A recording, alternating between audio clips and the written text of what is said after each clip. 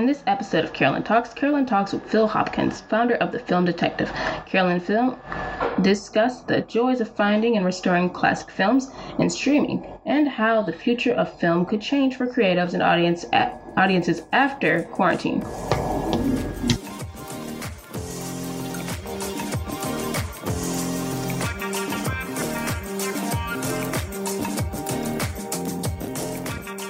Thank you so much for speaking to me, Phil, about the work you're doing with The Film Detective and the platform and work you're providing for fans of classic films. And we're going to touch on quite a few topics, but we're definitely going to talk about how this pandemic, COVID-19, has affected the film industry and also the streaming and home entertainment industry. And so we'll start. So my first question for you is you launched The Film Detective in 1999. And I wanted to know, what was the impetus for you taking on this huge endeavor? Because it's one thing to be a personal collector of films, but then it's another to have what you have. Like, I think you've amassed close to over 3,000 films and counting, and deciding to make it a public service for film fans. And what was the impetus for you beginning this? Well, thank you, and thank you for having me on, Carolyn, and I really appreciate promoting what we do during this difficult time with the pandemic. Thankfully, with what we do in terms of film archiving, we've been able to, through technology, digitize a lot of the films in our collection over the years. So when we first started, it was more of the archive working in the way of exhibition for revival theaters and for home video, DVD releases. And over the past 5 years, all of that has changed so much with streaming, with the different streaming platforms that have content from various studios and different producers. And we realized that Netflix and Hulu and all the big platforms were going in a different direction when they saw that they could produce their own content. So we really had to come up with a business strategy to engage people that loved old movies, classic movies, lesser-known movies, that we could find a way to kind of distribute those into the streaming world. And that's really kind of the way we transition from the archive to a streaming platform.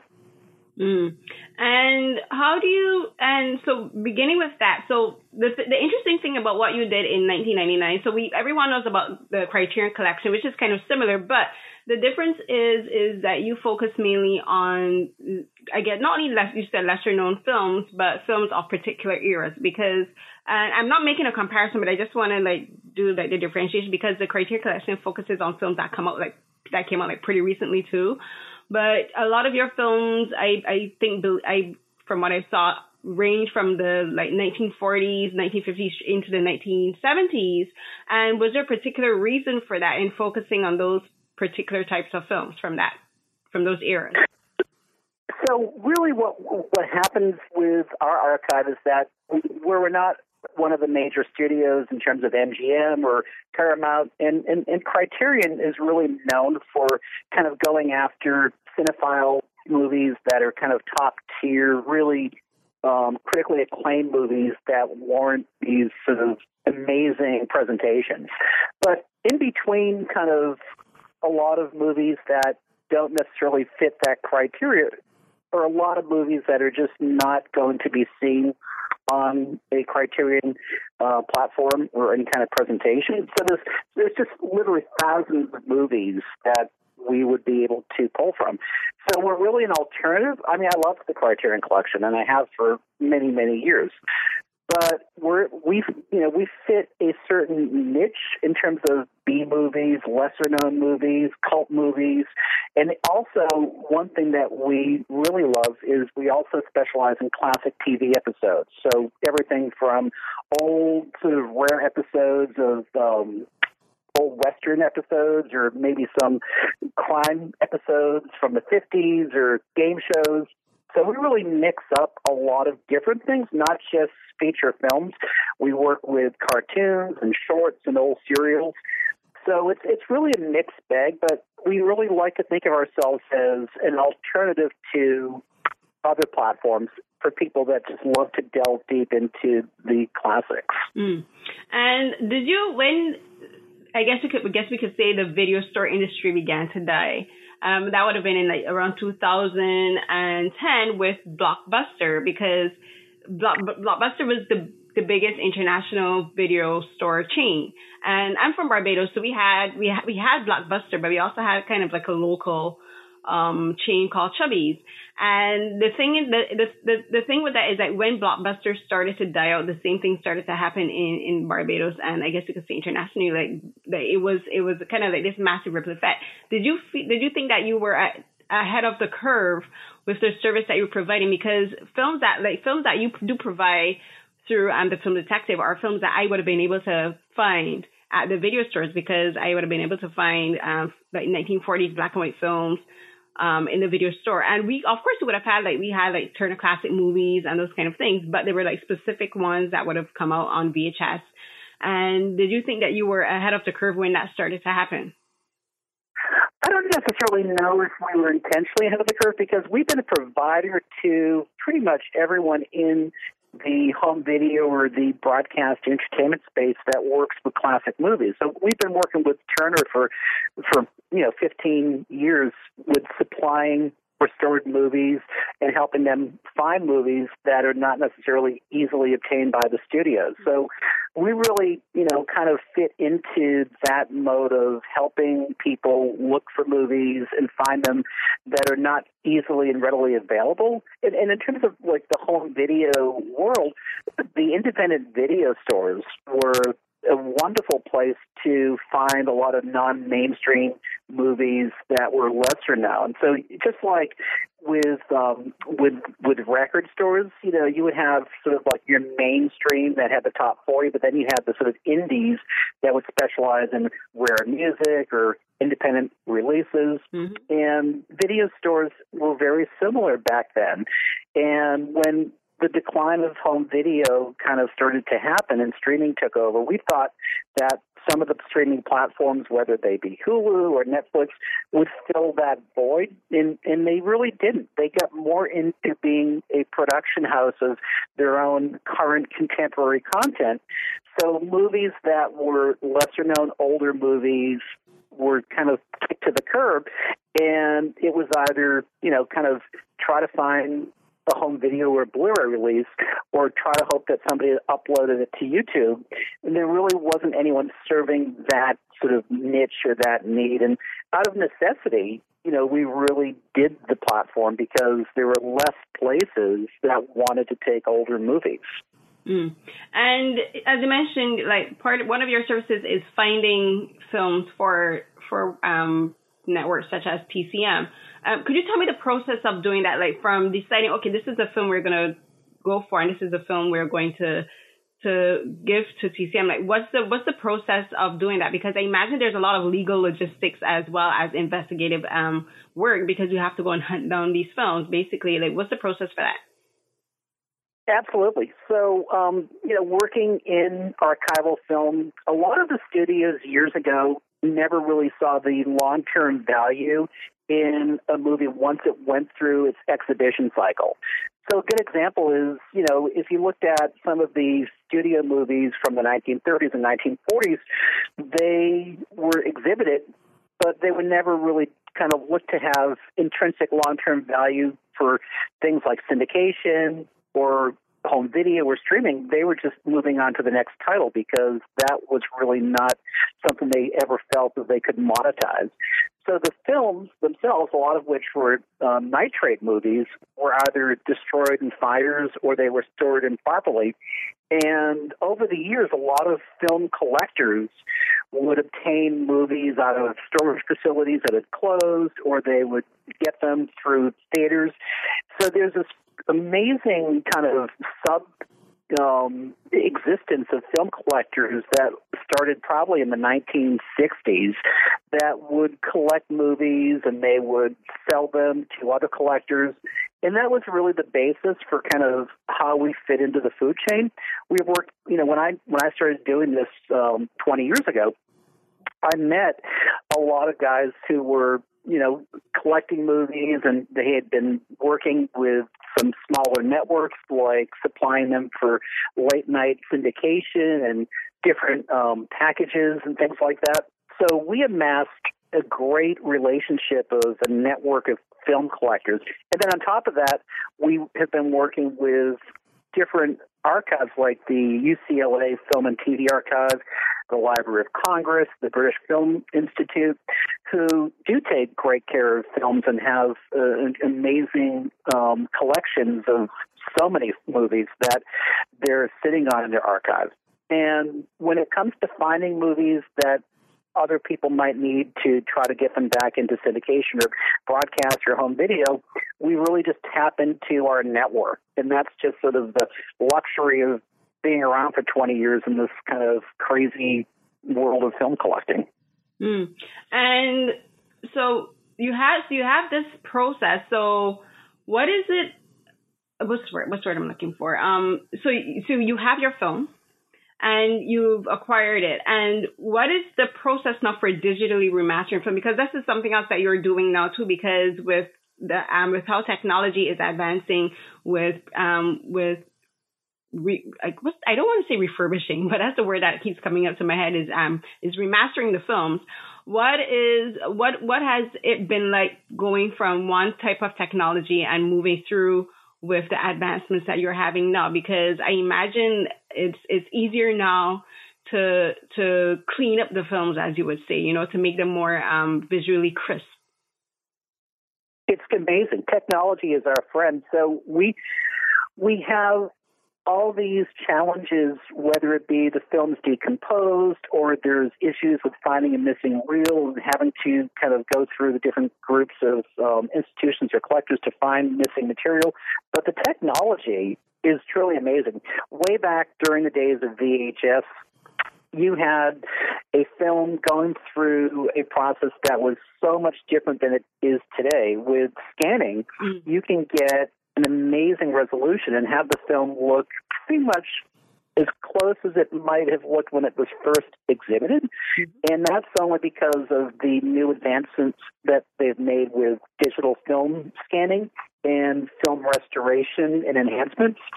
So, they say never throw anything away. I mean, that's sort of the mantra in what I do, is that you never throw anything away, because you just don't know how technology is going to enhance itself to allow your lesser material be improved drastically. So we're really thankful that, we're kind of hoarders. I mean, it's not a very glamorous, situation in terms of we're not out there at Hollywood premieres on the red carpet. We're more of kind of, treasure hunters or Indiana Jones type people looking for these movies all over the world in hopes that we can find an enthusiastic group of people who want to work with us and get them back into circulation and get them restored again.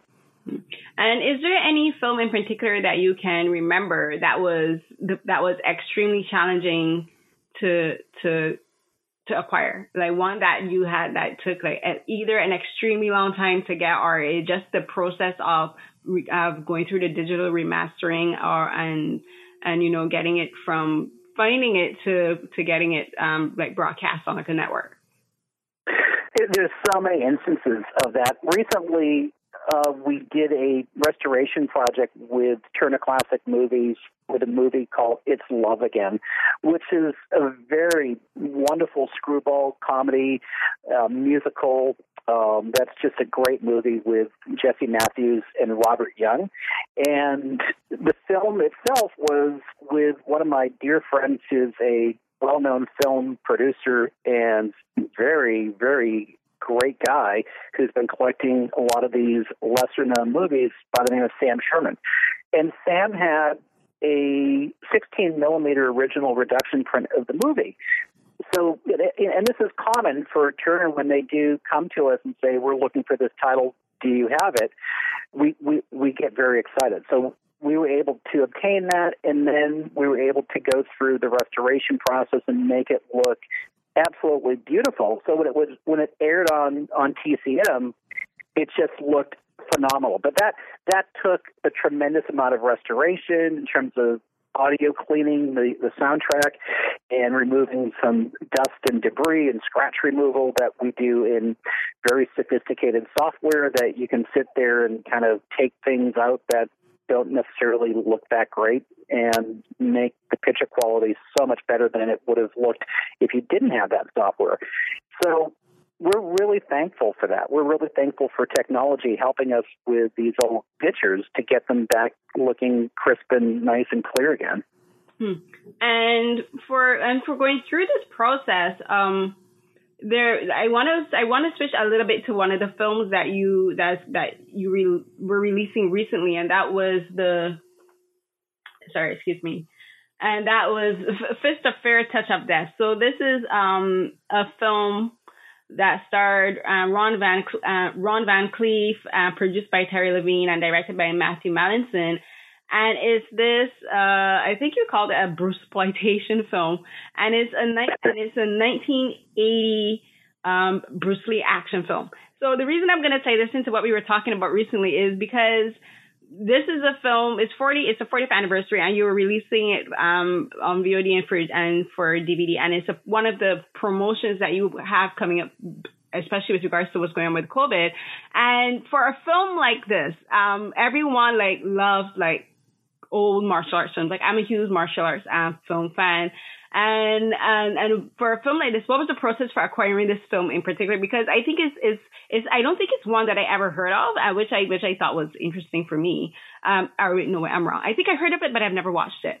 And I think this is interesting because for a lot of the action films, especially a lot of the martial arts action films from the 80s and 90s, 80s and the 70s, I found out, I think it was end of last year, I watched this documentary on Netflix.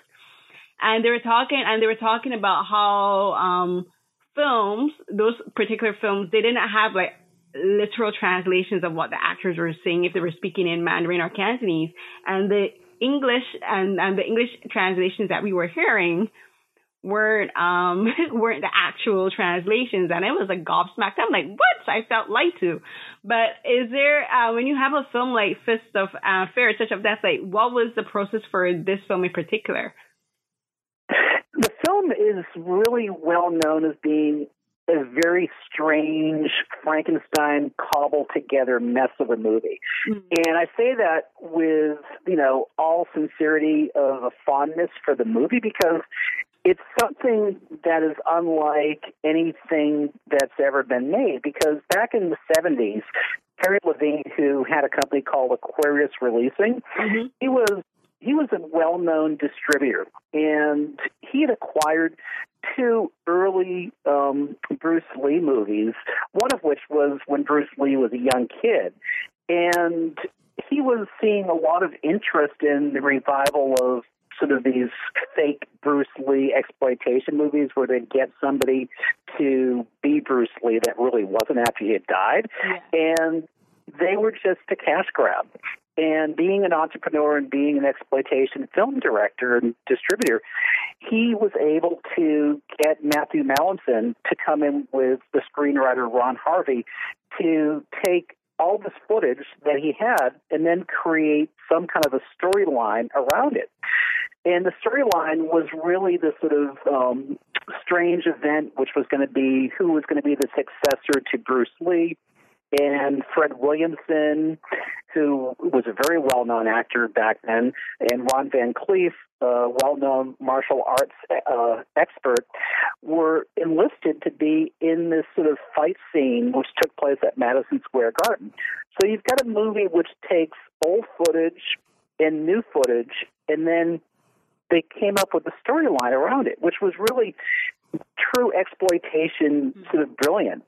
And they did very well with the movie. It showed in theaters, mostly in kind of the drive-in circuit or the grindhouse circuit back then. But it was really the end of that. By 1980, that had pretty much was the last time you really saw a Bruce Lee exploitation film. So hence the name Bruceploitation.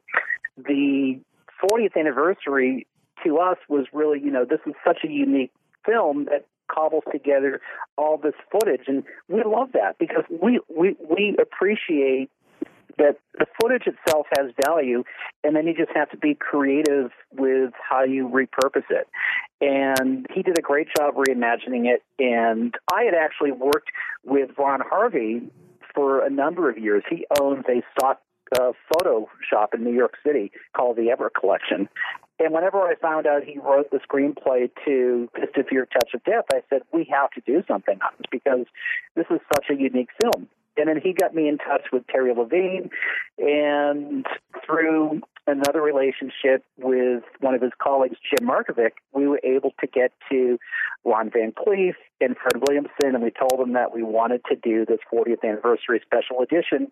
And thankfully, everyone really appreciated, kind of the effort that went into the movie 40 years ago and signed on for the documentary, which was produced by Daniel Griffith, who's an acclaim-winning documentary filmmaker and has done a lot of Blu-ray and DVD extras over the years. So it all came together really well. It was a fun project, and it's a nice tribute to the exploitation era of the 1970s. Yeah, that era was a pretty fascinating era because we had the blaxploitation, but it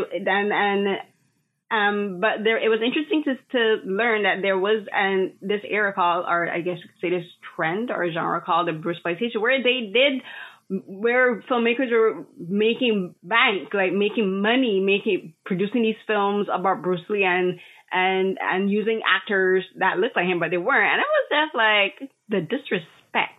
But but the thing with this is it kind of shows you how film itself is this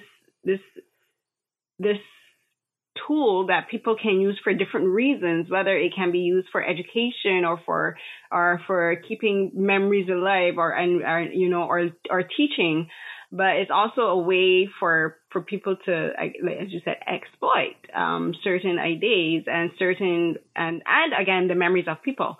But it's interesting where what you do is a part of that, because your job is, and your passion is keeping the memory of film alive and keeping these films, which inspired a lot of the films that we love now, and you're keeping them a part of history, right? And I think that's a very important thing. And I wanted to ask you in particular, because you have these films and you have this film with Ron Van Cleef, who I think was also, I could be wrong, who was in a few other martial arts films.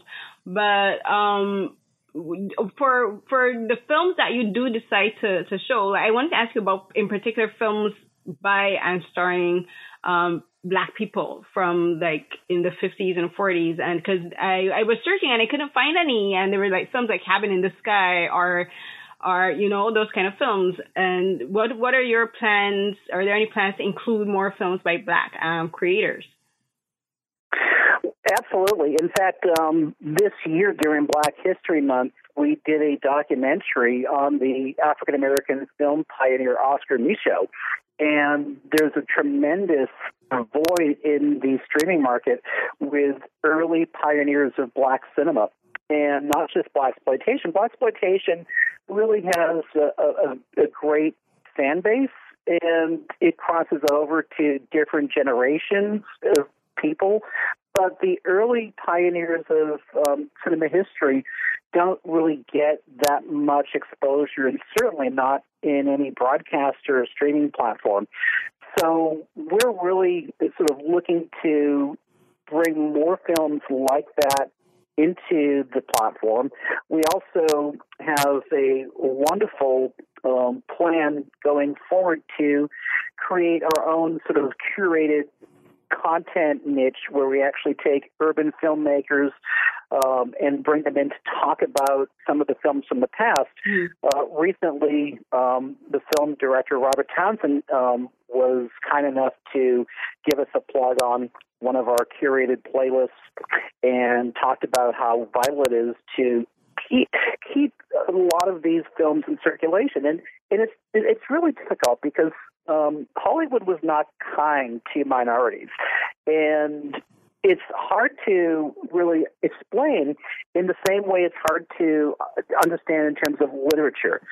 do we erase these things from history, or do we try to contextualize them and explain what was going on? I mean, certainly if you watch Gone with the Wind, there's a whole history of Hattie McDaniel, how she was not even allowed to come to the Academy Awards. She had to stand in the back, and it was kind of marginalized.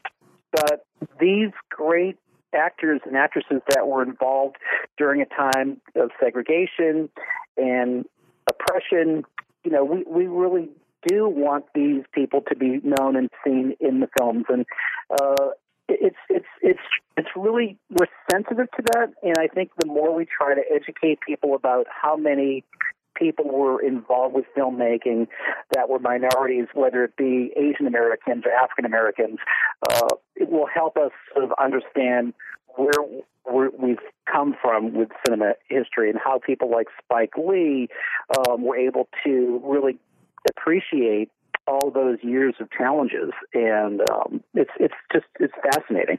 Right, and you mentioned Oscar Micheaux, because actually I did look on the site and I typed in his name and nothing came up. So it's interesting that you mentioned the documentary. So if possible, you can also send me a link afterwards, and I would be happy to link that to the podcast post.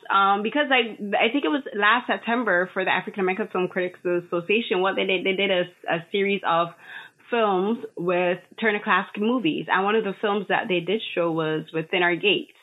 But I also on your site I did find in the blog post section there was a review about Heidi Ho, which starred Cab Calloway, and so those are films like those are films that I may have seen once in my life, like years ago when I was growing up in Barbados. I would have seen it maybe once or twice on Turner Classic Movies, and then never again. And now that I'm adult, I'm more interested in watching these old classics, particularly by black creatives. And then when you're looking at people like Oscar Micheaux, and you realize they did the whole where people would be like, if you want to create your own, and he was literally like, he created his own. He produced and directed and wrote his own films. And it's even more important to me now to be able to have a service where I can find these old classics and these old that tells a story of Black history in film, right? It's not just on the screen, but also everything about what happens behind the screen. So I'm glad that you and your company are doing this, because we need more access to these older classics, right? And so I wanted to ask you about this. So you've launched the Roku app for the Film Detective, and could you tell me how that app is going to work in its own, and how it compares to like what we would find on like Turner Classic Movies or Amazon or Hulu, which you also do provide films for? It's very similar in the way an app that you're able to watch content kind of on demand. But the difference with the way we're programming our app is we program it and treat it really like its own network. So by and large, most apps tend to just sort of put content up and they don't necessarily do a lot of refresh. Every month we have editorial meetings and we talk about different themes, whether it be sort of like a summer theme, which is what we're working on now. We're going to talk about drive-in movie theaters, and that's kind of appropriate now because I don't think we'll be sitting in a movie theater with a bunch of people anytime soon. Yeah. So we every month we go through an editorial cycle and decide, like who are we going to focus on for Star of the Month or Theme of the Month, and we always try to add at least 50 new titles to the platform so it's not just sort of static. And then through our newsletter and through our weekly watch list, we're able to engage our audience in terms of what's coming up, what to look forward to. And the app is available on all streaming platforms, so whether it's on Apple TV or Amazon Fire TV or iOS or Android, or you can even just go to the filmdetective.tv and stream them directly on our website. We're pretty much on all of those app-centric platforms right now, and Roku's great. They're all great. And I think this is really a godsend for us because we're able to have like a micro network of our content. And we also license content from other archives that we feature. So I had mentioned the British Film Institute. We have a whole entire category dedicated to our content partners, one of which is the BFI. So a lot of sort of lesser-known British movies that don't get celebrated as much are featured on that. And then we have other categories of other licensing partners. So in addition to our 3,000 titles that we circulate, we also have about 8 or 9 different partners that we pull from. Okay, and so going from that, there's 2 things I wanted to ask with regards to that. So a lot of the films that is featured by the Film Detective are mostly like American made, but you've also mentioned you do get films from the British Film Institute. Are there plans to acquire more international films, like say from Asia, Southeast Asia, the rest of Europe, I guess you could say? Oh yeah, no, definitely. We're looking to have this be an international platform of all things classic on a global basis, and we do have a couple of relationships with some Bollywood movies that we're hoping to bring out this summer, and we love that because Bollywood is just an amazing collection. We're talking thousands of movies going back 70, 80 years. And they're great, lavish productions with lots of singing and dancing, and they're beautifully shot. And also, there's an amazing period in Egyptian filmmaking, too, that a lot of people don't really know about. So, yeah, we really are excited about our new international licensing partners. We have an Italian distributor that we're going to be bringing out a lot of old spaghetti westerns from the 60s and 70s next month, too. So as we grow, we're going to continue to sort of pull from a global distribution network. And as we were talking about streaming, so we had mentioned at the beginning of this, we talked about COVID and how it's affected the industry. And for you, how has this impacted what you're doing? Because streaming is where it's at right now. And when this is all over, I personally don't believe the film industry will be the same. And it's not only with regards to how films are made and the logistics of how they're going to have to go about actually producing and making the films on set and how people are going to interact, but it's about how people are going to view and consume the content. Before, it feels like I'm talking about like 10, 15 years ago because this year has felt so long. But the part of the thing that we've always loved about films is seeing films in cinema. And I'm perfectly fine and happy watching films at home and TV shows at home. Like I have Roku. I have the Rakuten app because I watch a lot of Korean and Asian dramas and films. So I watch them through Roku. But we all know about Amazon and Hulu and Netflix and all of these other platforms. But what do you think is going to happen now? Because you mentioned the driving theaters, and that's something back home in Barbados, the driving theater still functions.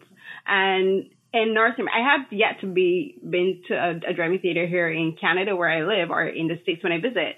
And do you think that this is going to create a resurgence of this? I'm calling it distance watching, where you can watch, but in an audience, but distance-wise, and not in a theater, but in like a drive-through theater.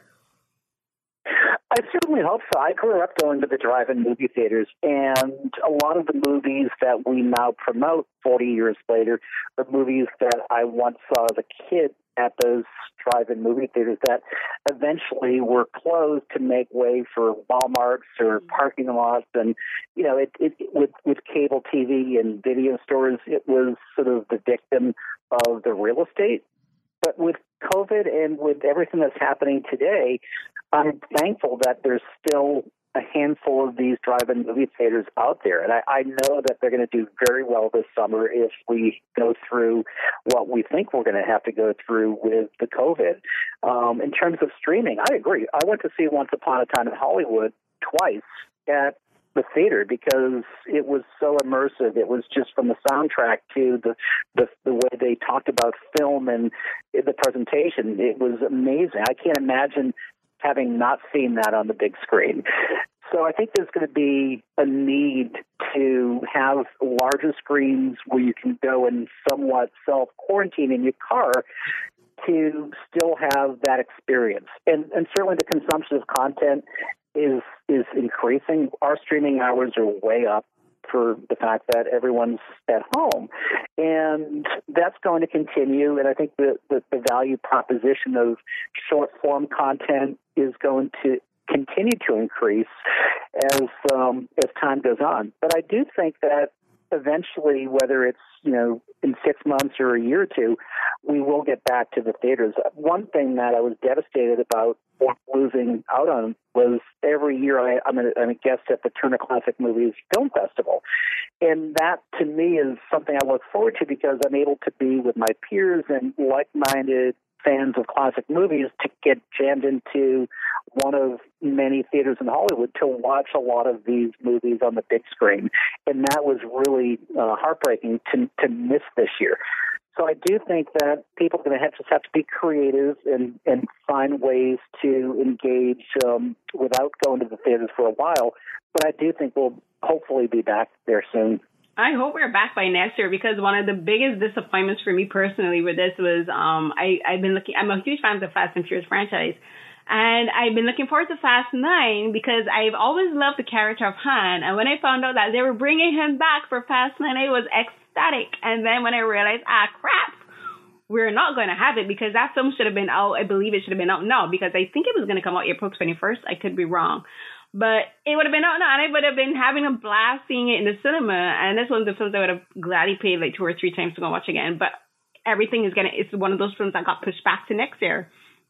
And then I just think, this is just going to, if everyone sticks together and you get through this, we'll be that much better off later to go back to that setting. And if you can find a local drive-in, I mean, it's a great experience. We have a great documentary that we're bringing back this summer called Going Attractions, and it's a documentary about the demise of the drive-in movie theaters. And I think that a lot of younger people that were not alive during the sort of the Renaissance era, they're going to get a great kick out of being able to experience this. And I think it's a great opportunity, even if people have properties, in parking lots where they can do kind of a makeshift drive-in theater where they can get a mobile screen and project movies. I think there's going to be a lot of creative ways of how we get through the summer. Yeah, it's kind of funny that you mentioned that because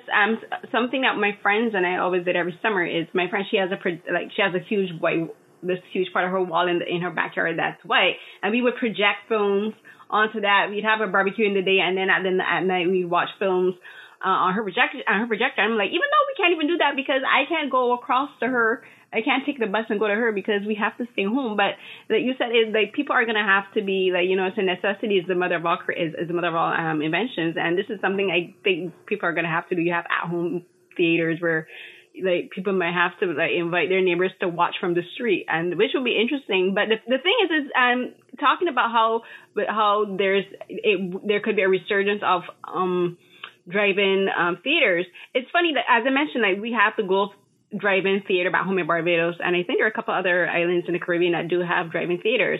But in South Korea, they're actually finding younger people in particular are attending the drive-in theaters there. And it was always popular among the older generations, but now you're getting these young people who are finding and discovering. And I feel kind of old saying this because I'm like, for me, it's always been a part of my film watching history, just going to the drive-in. But in North America, we're going to have these.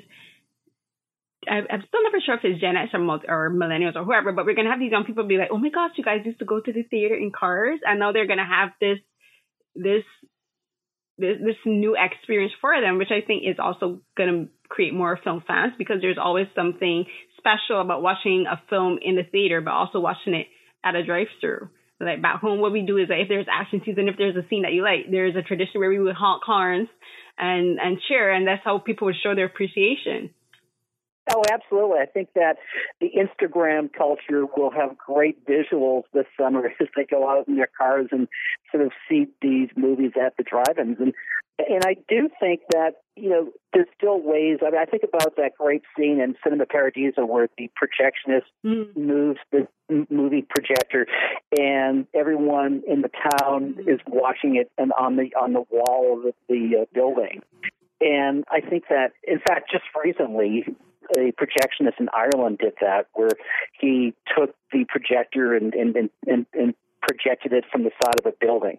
So I think there's going to be creative ways to exhibit, and I do think we'll get through this. I mean, this is just a horrible time for so many people, and we're lucky in so many ways because of the technology that we can have this interview and conduct business, but there's so many people that can't. We still have to figure out how to put food on the table or people in healthcare going to work. So having entertainment is still, it's always been escapism and a way to get away from, the sort of stress of reality. And more than ever, we're going to need some good entertainment. Oh, yeah, but it'll be interesting to see how this influences entertainment going forward. Like the kind of films and scripts that we'll see in probably the next 5-10 years are going to be interesting because the sci-fi that we had up until now has been about this kind of situation. We have films like 28 Days Later, and you have films like about plagues and TV shows like Walking Dead and those, and we feel like we're living in those times. So it'll be interesting to see how what's happening now is going to influence writers and directors and producers and cinematographers, and how they're going to interpret what's happening now in 10 and 15 years. So even that's probably going to be like a shock for us. Oh, absolutely. I think back of the movie I Am Legend, which was based on the Richard Matheson story that was actually made earlier with Vincent Price as a movie called The Last Man on Earth. Right. And there's so many, epidemic type scenarios, Panic in the Streets. There's so many films over the years that have kind of projected this type of scenario, and now we're living through it. So you're right.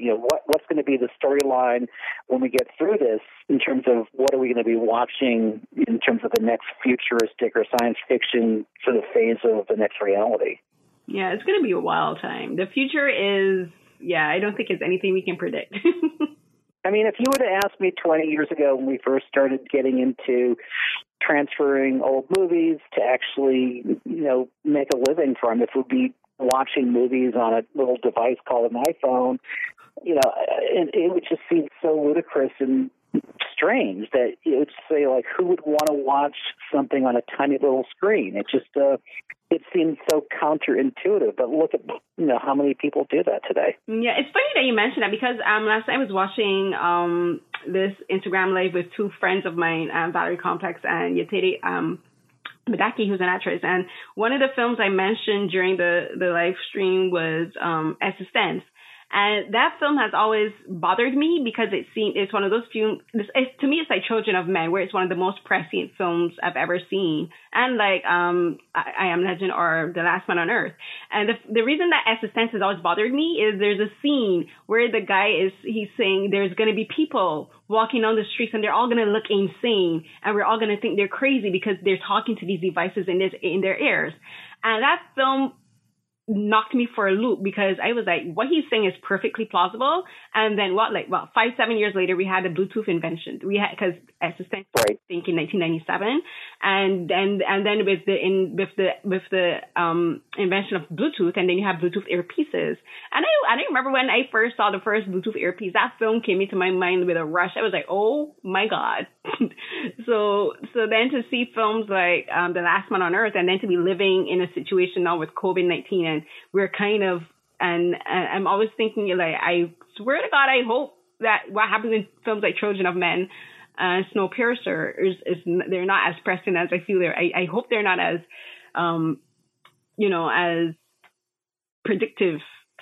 Yeah, no, it's true. And you look at the sort of the themes in a lot of movies, the sort of apocalyptic theme, even in Planet of the Apes, the original Planet of the Apes, that intense scene when Charlton Heston is on the beach and he's walking through the sand and he sees the Statue of Liberty, half buried in the sand. I mean, that just is such an amazing, moving scene and make a provocative statement and say, hey, this is a warning. You know, pay attention to history, read books, read George Orwell. You know, make sure that we don't repeat history. Movies and literature are meant not just to entertain us; they're meant to kind of warn us so we don't make these mistakes. Yeah, well, we had Terminator and Judgment Day, and look, we saw how they're still making robots and AI that can think for themselves. I'm like, you know what? Did no one watch Judgment Day? Has no one watched Black Mirror? Is no one paying attention? But human beings, we don't seem to be listening. We don't seem to be listening, and we always wait until the very last one. We say, oh crap, we were told about this, but it's too late now. So yeah, again, it'll be interesting to see what happens. And as a fan of film, I'm looking forward to see what creatives make. But as a person, I'm kind of terrified of what the future holds too. But at least we'll have films. We'll have the Film Detective and to keep us entertained. And we'll have streaming platforms and classic films and to keep our minds off, because basically that's all I've been doing, watching TV.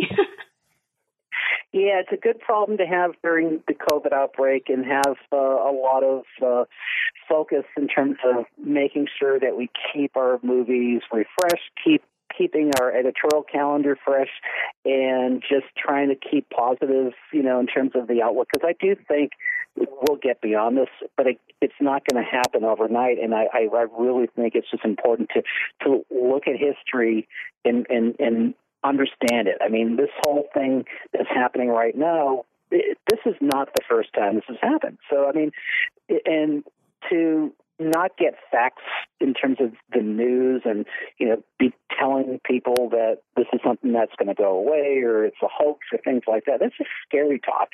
And there's so much we can learn from the past so we don't make those mistakes again. That's kind of the lesson in life, is to learn and not repeat things. Yeah.